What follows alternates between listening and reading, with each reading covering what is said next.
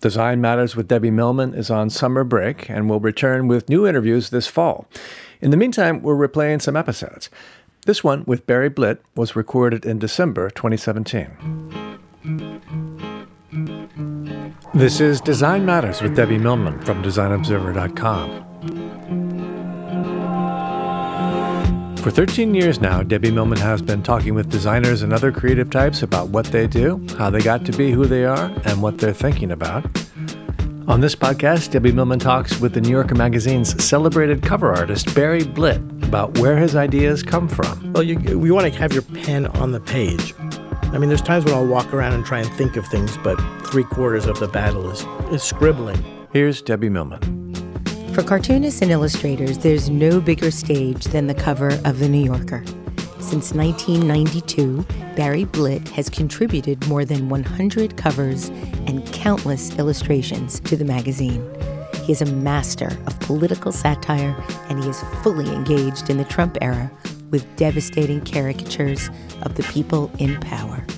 His most controversial cover, however, came during the 2008 campaign with his illustration of President Obama dressed in Muslim garb, fist-bumping an armed and afroed Michelle Obama. Barry Blitt's work has also appeared in many other magazines, as well as in the New York Times. The best place to see it is in his magnificent new book, titled simply Blitt. I'm so honored to have him here on Design Matters today to talk about his career and his extraordinary body of work. Barry Blitt, welcome to Design Matters. Thank you, Debbie. I'm delighted to be here. Barry, I'd like to read the first sentence of your new book. You write, "If you really want to hear about it, the first thing you'll probably want to know is where I was born and what my lousy childhood was like and how my parents were occupied and all before they had me and all that David Copperfield kind of crap. But I don't feel like going into it if you want to know the truth." That line is vaguely familiar to me. Right. It's the first line of Catcher in the Rye. What made you decide to use that line? What made me decide to use it? I was scrambling. Really? Yeah, I don't do a lot of writing about myself. I mean, there is an anonymity to just contributing drawings to publications, you know. I mean, the New Yorker it's very visible, but it's not, you know, it's about them. It's not about me. Putting the book together is not something I would have suggested. It was, an editor at Riverhead, Jeff Klosky, called me with the idea, and it's every illustrator's or cartoonist's, ideal to have a collection of their stuff in one tome. So, I was delighted to do it, but it's, it does come with a certain amount of, I'm sitting here being interviewed here and with uncomfortable headphones. So I'm out of my comfort zone is what I'm saying. Oh, well, we'll try to get you to feel a little bit more comfortable. You don't have earbuds I could wear? No, forget it. Okay. Keep going. I'll get over it. Okay, good. Barry, you were born in Quebec, Canada, and have said that you were born a smart aleck, a Weisenheimer, a jokester, a punster, and a fool. So you just popped out that way? Well, my dad was like that. My younger brother is a funny guy. So, there wasn't much choice, really. As a toddler, you drew cartoon characters on shirt cardboard. And I understand that it was then that your parents saw potential and encouraged you to go into dry cleaning. Right. That was a joke. Yeah. See, I'm trying to seem like I'm the one that's funny when in Please, fact it's really better just you you than I'm me. quoting. Yeah. It's no picnic trying to be funny all the time. I think that was the thrust of what I was trying to get across. It's, you get into trouble, like the fist bump, like countless other times. Trying to be funny it's a blessing and a curse. So what kind of drawings were you making on that cardboard paper? I mean, I was drawing Popeye a lot as a very young kid, and then I was sort of drawing my own cartoon characters. We're talking about very young. Very young, yes. When did you decide that you might be, or when did you realize that you might be artistic? I think I was just told by adults and peers and friends, that kid could draw, basically. When you were a teenager, your focus was on drawing hockey players, baseball players, Elton John, all of which I can understand. But you also had a focus on drawing Dorothy Hamill. Right. Why Dorothy Hamill? I don't think we have to talk about this, really. Why? I liked Dorothy Hamill at a certain age where I was vulnerable. Oh, wait, so you had a crush on her? I had a crush on Dorothy Hamill. Oh, I was thinking that it might have had something to do with her hair. Well, she had good hair. But you had a crush on her? I did. And did you ever send her any of your drawings? I hope I didn't. I can't totally remember. Yeah. Did you send your drawings out a lot to people? I did, yeah. I grew up in Montreal, so I was a hockey fan, as you pretty well had to be. And I had a sort of a scam going where I would draw hockey players, usually the visiting teams, and I would go down to the hotel where they stayed, and I would wait for them to come down into the lobby, and I would present them with their drawings. And I ended up, befriending a lot of hockey players and getting free tickets to hockey games. And so that was the scam part? That was the scam, yeah. Maybe it wasn't a scam. It was more of an angle. But I had my work published in the Pittsburgh Penguins playoff yearbook and the Philadelphia Flyers yearbook. So, can you see, if you were to look back on those drawings now, the beginning of your signature style? No, they were reverential. I was a smart aleck, as I mentioned, but I sort of kept that out of my work. I thought one's art shouldn't be sullied by your wise cracks and your attitude. From all the research that I've done about your early drawing and going to college and so forth, it seems that you really had two separate camps of work. You had this, what you called crazy pictures that you kept out of your portfolio. They were for your friends' eyes only.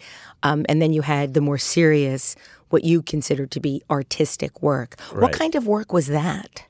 Once I, at a certain age, learned to capture a likeness, it was hero worship, basically. And then when that started to feel uncomfortable, it was sort of photorealism with very soft pencils, charcoal and stuff like that. And at the same time, I was doing pen and ink stuff. So I had a sort of a dual portfolio that I brought around to magazines in Toronto after I finished school. Now, you never took any art classes before you went to college, right. Yet you got into the Concordia University in Montreal and then the Ontario College of Art on the strength of what you referred to as your humorless portfolio. Right. And so those were just drawings that you made on your own that weren't hockey players or Dorothy Hamill. What kinds of things were you doing at that point? Probably some Dorothy Hamill. There was rock star drawings. And so then when you got into school, you decided, okay, this is it. I'm going to be an artist. I want to do this for a living. I felt I was going to do this for a living in one way. I thought maybe I'd be drawing portraits in hotels, or I'm not sure what I thought I would be doing. You wrote that you were intimidated when you first got to college. Just being around so many terrific artists, I wasn't used to that. Being around with, surrounded by people who were damn good at this, for one thing. And maybe realizing that what I was doing was crap, which, I feel every day. But that's when I was first introduced to it. When I was, 14 and drawing hockey players, I thought I was just doing fantastic work.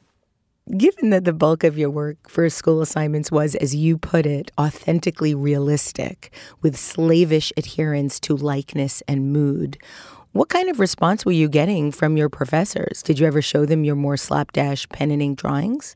I did, some. I remember one of the first pen and ink drawings I did, the slapdash style, was a drawing of Rodney Dangerfield that I haven't matched since. It was just the colors were bright. I wish I still drew like that. And you still have that drawing? I still have that drawing. It should be in the book. It's not. Yeah, it should be in the book. Yeah, so I got a good response to that particular drawing. But after that, I went back to the charcoal stuff. And at that point, you just said that you were thinking you might make illustrations in a hotel or something like that. But did you have aspirations? Were you thinking, I'd like to be a cartoonist in the vein of? I think I was fighting against the cartoonist label, and I had a roommate in art school who was a fine artist, an aspiring fine artist. And he would look at my drawings and say, "Oh, it's cartoons, what you're doing." He would belittle it by that. And I think I took that as a pejorative. And I was trying to do something higher, but I'm not sure what it is I was trying to do. How did you go about getting work when you first graduated? So, yeah, I brought around a portfolio of my pieces I was proud of, but, I wanted to stack the portfolio, and I also had some funny stuff. And every art director I went to, except for a few notable ones, preferred the funny stuff. Did that worry you at the time? I was happy to get work. I was happy that I expected to bring work in and, not have it be well received. So I was excited that they liked something. You wrote how you felt that indulging in the humorous for money in real magazines and newspapers felt like cheating. Is it because you enjoyed it so much? I don't know about the money part. I mean, I would have happily sold the realistic stuff for money. But yeah, I thought that art was something higher than wisecracks. Little did I know. You can make a good living at this stuff. Yeah, and there's tremendous art in wisecracks, and I've come to appreciate that. But your work is really more than just wisecracks. It's not Three Stooges kind of ha work. There's a real biting satire to it. Not that there's not some biting satire as well to the Three Stooges, but how did you start to bring politics and satire into your work? I started getting work with the funny stuff, the so-called funny stuff, and then I started sending my portfolio to the United States and getting work there. And before too long, I had a regular gig with Entertainment Weekly, and I was doing pop culture stuff. So it still had echoes of Dorothy Hamill and Electric Light Orchestra, etc. And I think the political angle emerged with the Monica Lewinsky scandal, when suddenly it seemed like politics became pop culture. And I was being asked by Entertainment Weekly, of all places, to make Bill Clinton jokes. And politics was everywhere. And it sort of happened that way. From what I've uncovered in my research, when you first started out doing this type of work, you, by your own admission, say that your knowledge of politics was superficial. You don't still feel that way, do you? I think so. I mean, I don't have strong feelings or understanding of economic policy or anything like that.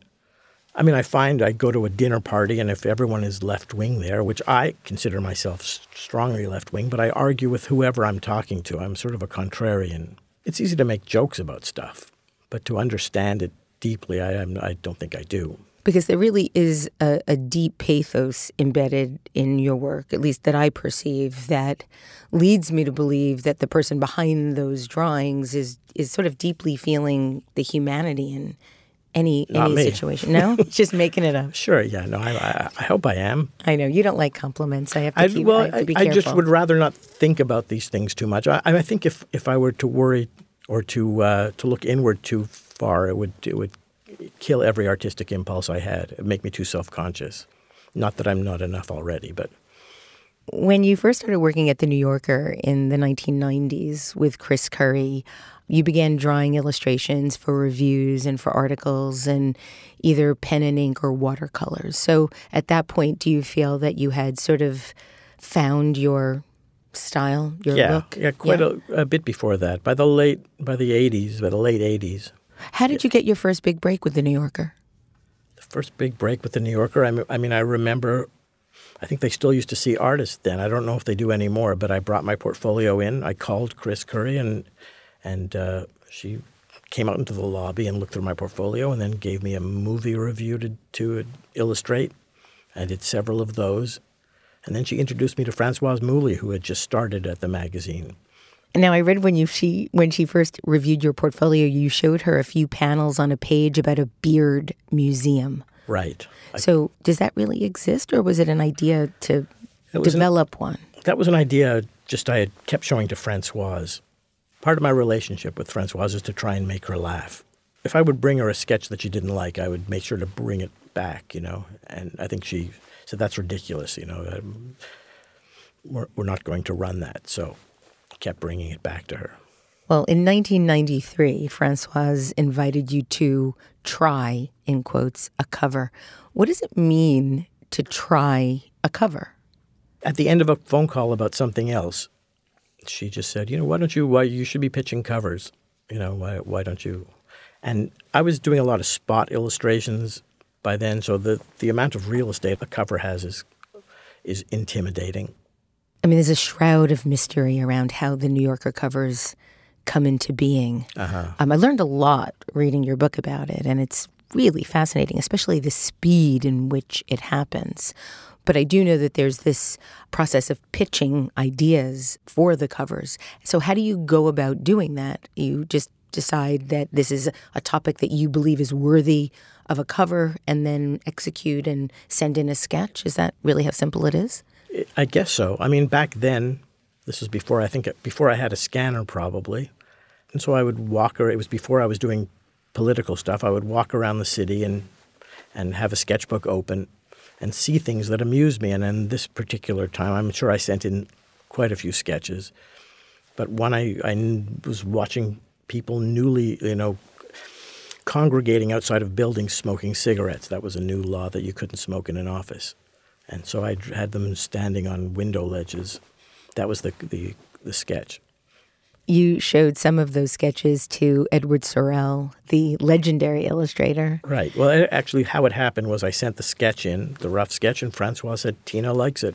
Go ahead," which, sent me in all kinds of bad directions. But I did several versions of it, and none of which were usable at all. They were bad drawings.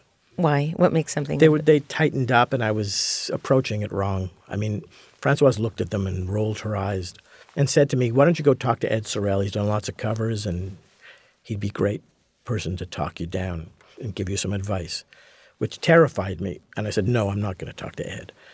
But he called me a minute later and invited me over, and it was an amazing thing. I went to his house for lunch, and he said, "Show me what you've got." I showed him some drawings. He said, No, these are terrible. Where'd you get these buildings from? And I said, "Well, I made them up, to fit the image." And he said, "Don't make, some people can make up buildings. You can't, I can't." And he showed me how he would do it. He just did a very rough sketch of the composition of the image. When you ended up with the final, he was still somewhat underwhelmed. He was. You can't win. But what was his critique? Because he didn't say. He just said, He just said, "Not your best work." That's just cruel. Which is almost encouraging from Ed. Well, despite Ed's misgivings, on January 10th, 1994, your first cover was published. It was titled Resolute Smokers, right, and featured smokers all over buildings, on the ledges, in the windows, desperately trying to get their fix. Yeah. I mean, Ed's comment wasn't the worst of it, because about a month later, the New Yorker got a letter from Arnold Roth, another legendary cartoonist, showing that he had done the exact same idea in Time magazine maybe a year before. And then the New Yorker themselves found that they had run a cartoon, a black and white cartoon inside the magazine before Arnold's, of people standing on window ledges smoking. So, did you feel doomed? I felt doomed. That's exactly how I felt. How do you recover from something like that? You recover, I mean, I've produced some duds, more than my share, and you just, you go on to the next one. I want to talk a little bit about how you work. Okay. Illustrator Steve Brodner has said that the most important tool a satiric artist can have is a space to play. But every issue of The New Yorker closes the print issue on Fridays, and you often get a call on a Wednesday or a Thursday asking for ideas. You're then expected to send in sketches in a matter of hours. So how do you go about doing that? A good example would be the Brexit situation. That was a Thursday night. Usually the magazine goes to the printer on Thursday. But because the results were so unexpected and profound, there was an email that went out to artists on Friday morning saying, "We're going to hold the cover we have at the plant. If anyone has an idea, let us know right now." I remember just walking into my studio and scribbling a couple of things. I wish there was a dramatic, sequence I could describe for you. But it was just a matter of panicking and drawing and, trying to make myself laugh in a second. And it's a fairly remarkable cover. It's British men in sort of top hat and jackets walking off a cliff. Yeah, it's from Monty Python. It's right. A silly walk. How do you come up with the ideas? I think there's much less than meets the ear here. There's nothing. There's really nothing. I mean, it's. I can tell you that there was the cover we had of the guy being dragged off a plane, and that's an objective, is to try and mash a couple of storylines into a single image, and that was Jeff Sessions was pulling James Comey off, and Trump in the background was a flight attendant. Right, and that was shortly on the heels of the guy getting pulled off the United Airlines flight. Right. And it worked as a commentary on the situation, The truth is that I came up with that idea a few weeks before when Steve Bannon was rumored to be on the outs and he was going to be fired. And he wasn't at the time. I mean, he was much later. But I originally sketched it out as Steve Bannon being pulled off, which wouldn't have worked at all. I mean, you want to be sympathetic with the guy who's being pulled off. So it had some resonance as it, with James Comey being pulled off. But yeah, the idea, as I thought of it, was a lousy idea with Steve Bannon, but it just happened to work. I mean, I think there's a lot of luck involved. Well, I think luck is there when you show up time after time after time after time. And maybe one day, if you're lucky, luck is there waiting for you. But let's talk for a second. I disagree that the Steve Bannon version of that cover wouldn't work. It would be appropriate, but it might not be as funny. It would be funny, but it wouldn't. It's just intellectually, if I can use that word here, it wouldn't work on any other level than as a joke. I mean, it was not so cheap a laugh the way it worked out, I think. Yeah, no, it's not a cheap laugh. It's a sad laugh. It's a tragic laugh. There's nothing like a sad laugh. Yeah. Well, you and Chris Ware, you have that sort of sense. Alison Bechdel as well. You can convey humor, sadness, heartbreak, pathos with one stroke of your pen. I think you're mixing me up with Harry Bliss, actually. No, I'm not. Okay. You've said that you still have to force yourself with every drawing and every sketch not to hold back, not to be too timid on the page. And Françoise has written about how she never wants you to edit out the gross, the vulgar, or the unpublishable. And she goes on to state in the book, a humorist like Barry Blitt is often referred to as having an edge. And to find that edge, he has to go beyond it, sometimes far beyond.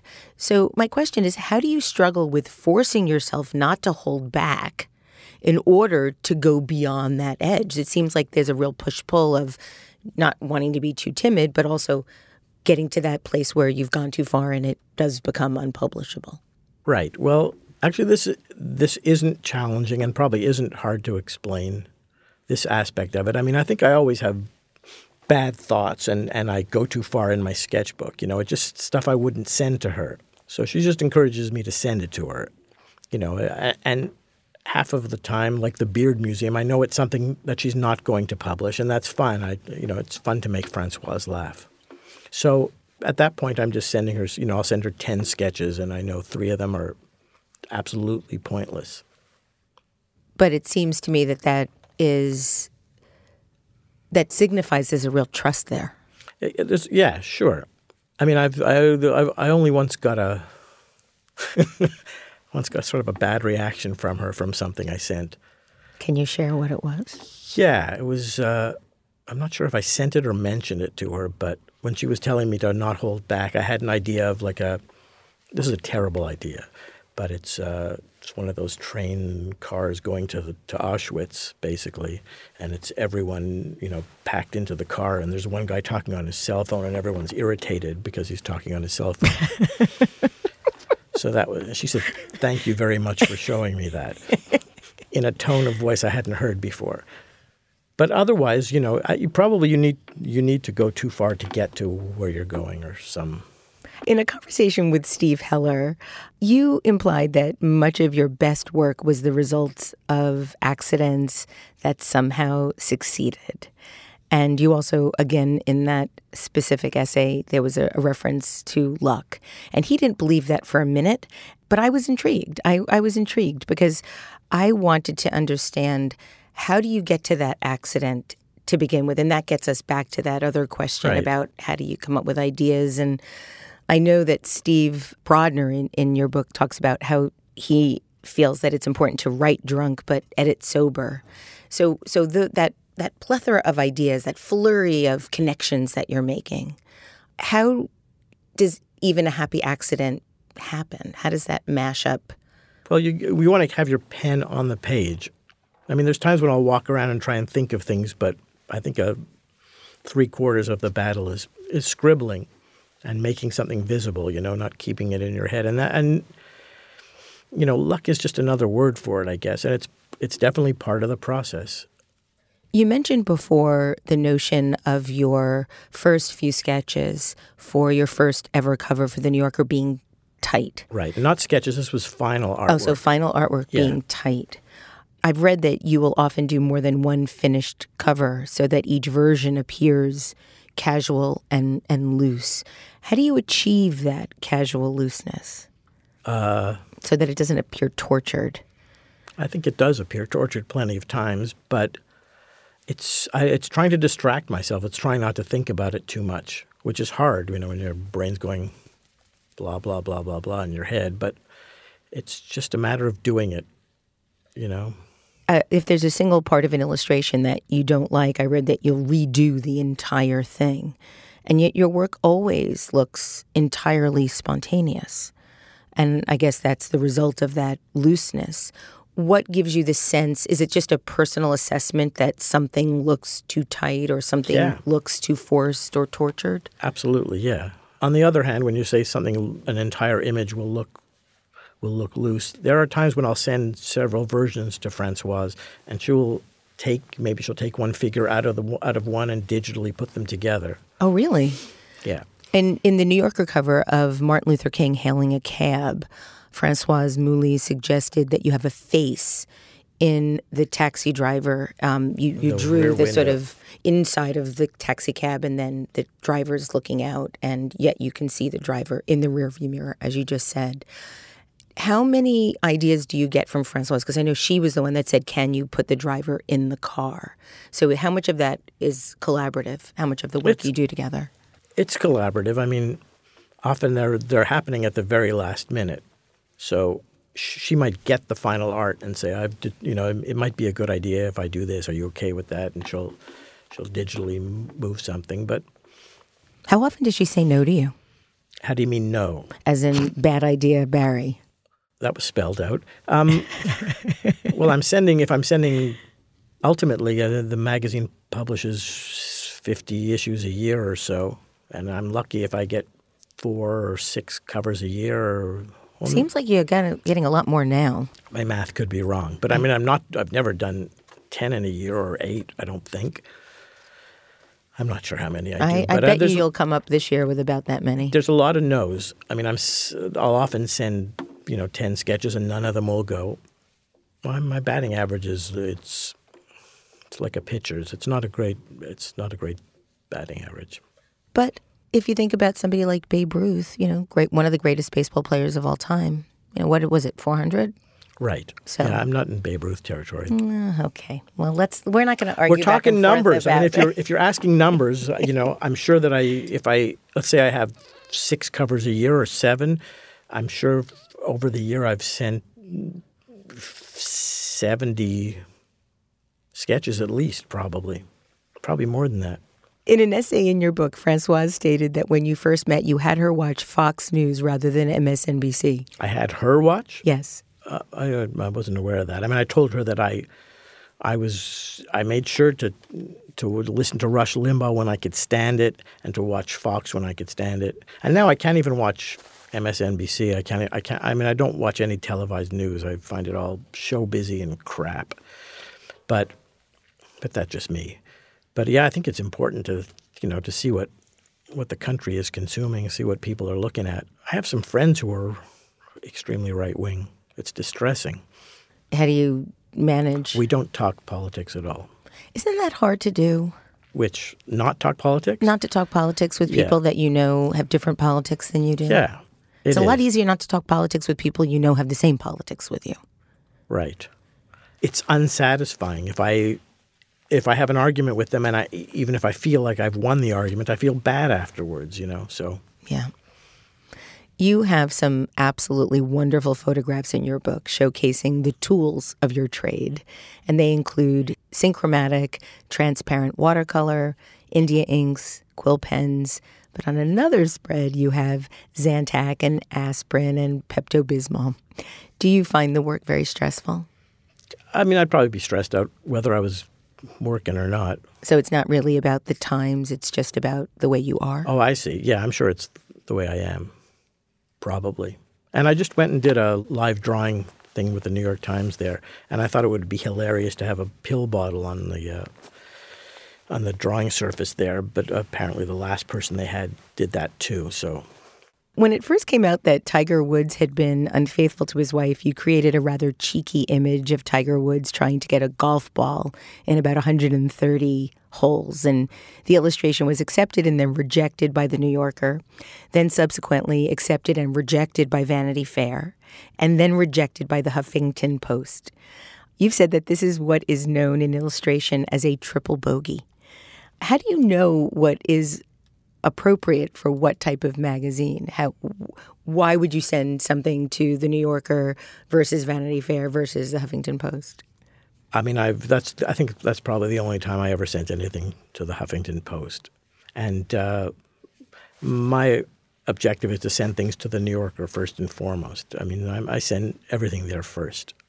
And then when it was killed, I thought that Vanity Fair might go for it possibly. So even though it might be rejected by Francoise or some other art director at the New Yorker, if you feel really strongly about something, you would still consider sending. They're not the final word. You might consider taking it elsewhere. If I thought it was still viable.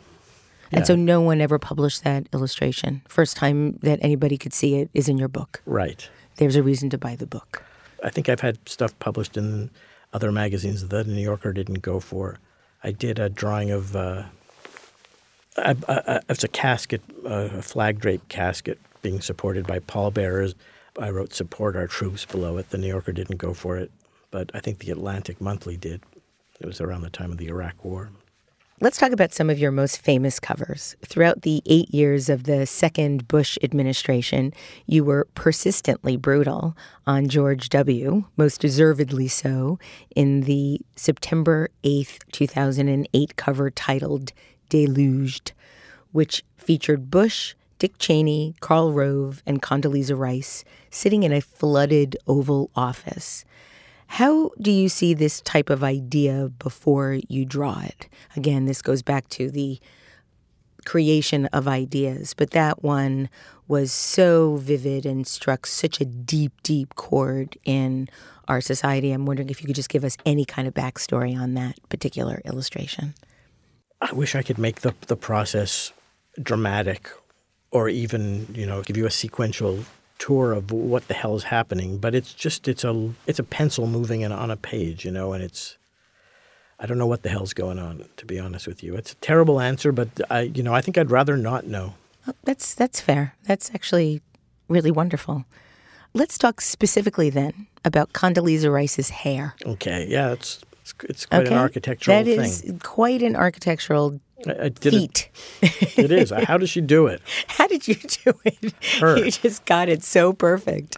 Well, I meant, how does she do it? I mean, yeah, it's like there's a duck in the back, and it's an interesting structure. And you're able to convey hair really, really well. And the way in which you are able to capture President Trump's hair is extraordinary.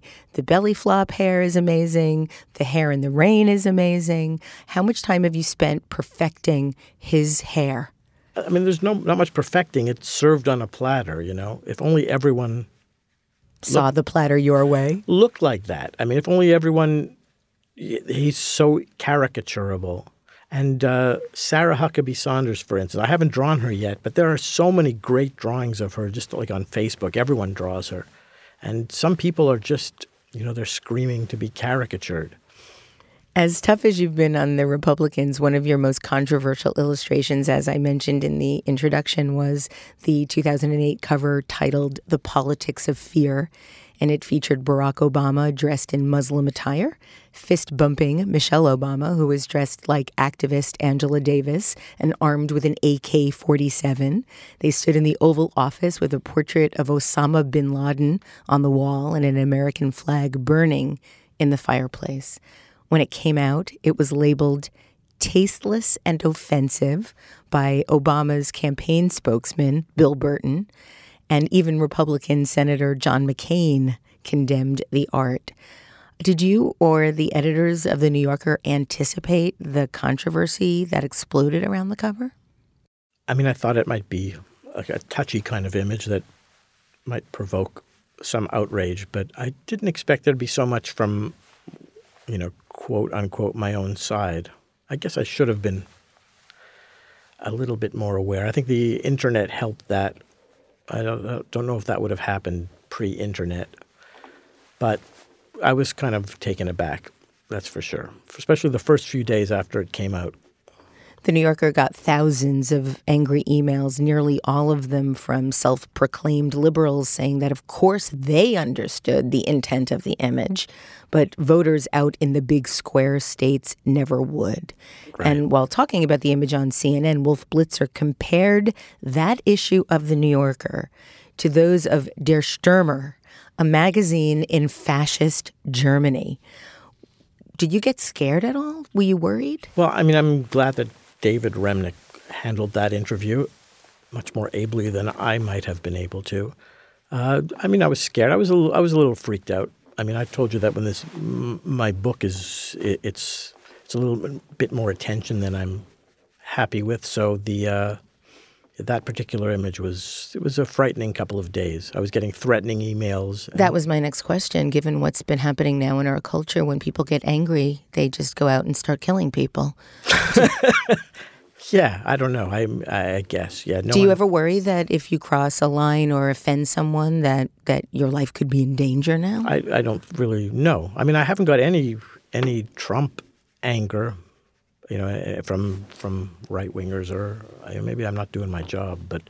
The New York Times called the image the most memorable image of the 2008 presidential campaign.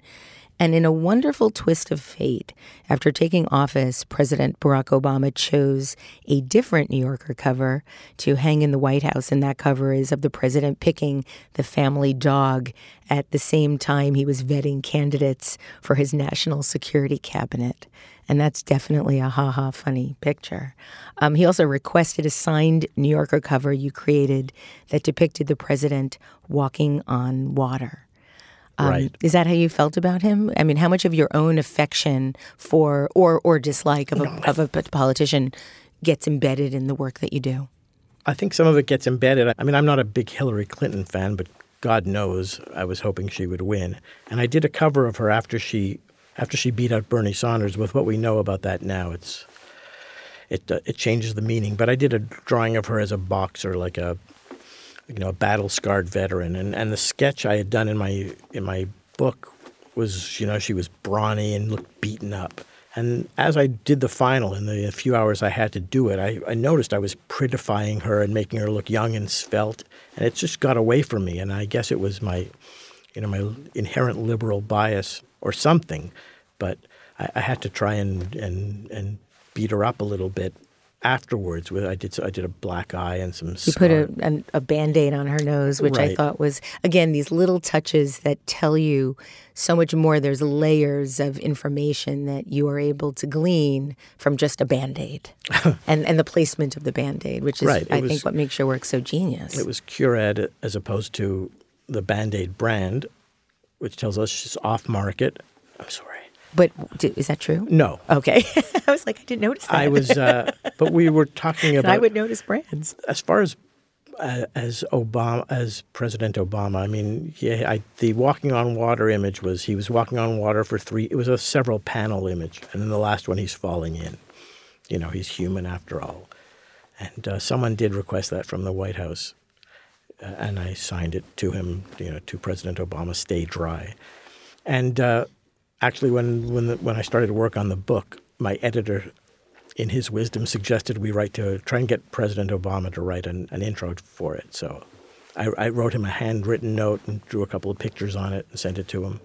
But we still haven't heard from him. So rats. It's probably not going in the book. Have you heard anything from the Trump administration about any of your work, your Nope. palmistry, your hand cover with the short Vulgarian fingers? I think that he referenced it obliquely in an interview, saying, I don't know why they're saying I have small hands. I have normal-sized hands. Apparently, he sends Graydon Carter, regularly. When he appears on a photographed on a magazine cover, he'll circle his hand and send a copy to Graydon saying, see, normal hands. I love it when we know we're getting to him. Right. So I have two final questions for you. You and your wife, Angie, live in Connecticut, and I believe that you bought a house that Henry Miller once owned. Yeah, that was a typo in the book, actually. It's Arthur Miller. Ah, a typo. Interesting. Right. Yeah, I ought to have caught that. Well, either way, Arthur Miller, did you find any ephemera in the basement or in the attic or? That's funny. I mean, in the garden shed, we were cleaning it out. And by cleaning it out, I mean she was cleaning it out, not me. And Angie found he had carved his initials into the foundation, AM, I think, 57. Was it in a heart that said AM and MM or anything like that? No MM. No? And there's a little shed in the back that he wrote Death of a Salesman in. And people come and ring our doorbell asking if they could, go take pictures of it. Now you're going to get all kinds of people coming and asking about Henry Miller. Right, exactly. I read an interview with you wherein you were asked if you were stranded on a desert island and only got to have one pad of paper, excluding toilet paper, which would be provided on the island. You had a very interesting answer, and I was wondering if you remember what that answer is. I think, did I say easy wider? Is that what I said? Yes, you did, That's so Barry embarrassing. Blitt. Okay. Well, That's all I wanted to know. Okay. If you remembered that would be the paper that you requested. That was a few months ago. I remember that. But if you ask me like what went on in school or what my teachers thought, I can't remember that stuff. What did they think when they realized that you were drawing caricatures of them? They probably didn't like it. Well, the rest of the world does. Okay. So Barry Blitt, thank you so much for being on Design Matters, and thank you for making the world, especially our current world, a much more tolerable place with your work. Well, you're very kind. Thank you so much. Nice to be here. Barry Blitt's book is called Blitt. You can also find his work in The New Yorker or on his website, barryblitt.com. This is the 13th year I've been doing Design Matters, and I'd like to thank you for listening. And remember, we can talk about making a difference, we can make a difference, or we can do both. I'm Debbie Millman, and I look forward to talking with you again soon. For more information about Design Matters or to subscribe to our newsletter, go to debbiemillman.com. If you love this podcast, please consider contributing to our new DRIP Kickstarter community. Members get early access to the podcast, transcripts of every interview, invitations to live interviews, Q&A sessions with guests, and a brand new annual magazine. You can learn more about this at d.rip/Debbie-Millman. That's d.rip/Debbie-Millman.